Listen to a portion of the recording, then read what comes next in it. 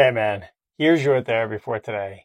When you are dealing with a challenging or difficult person, it's important that you use your time wisely. And what I mean by that is whenever they are stressed or defensive or, just really passionate about getting across to you what they want to convey, that might not be the right time to address the issue that you have at hand or to problem solve with that person. You might need to wait until a better time, maybe at the end of the day when things are finally winding down. That might be a more helpful situation.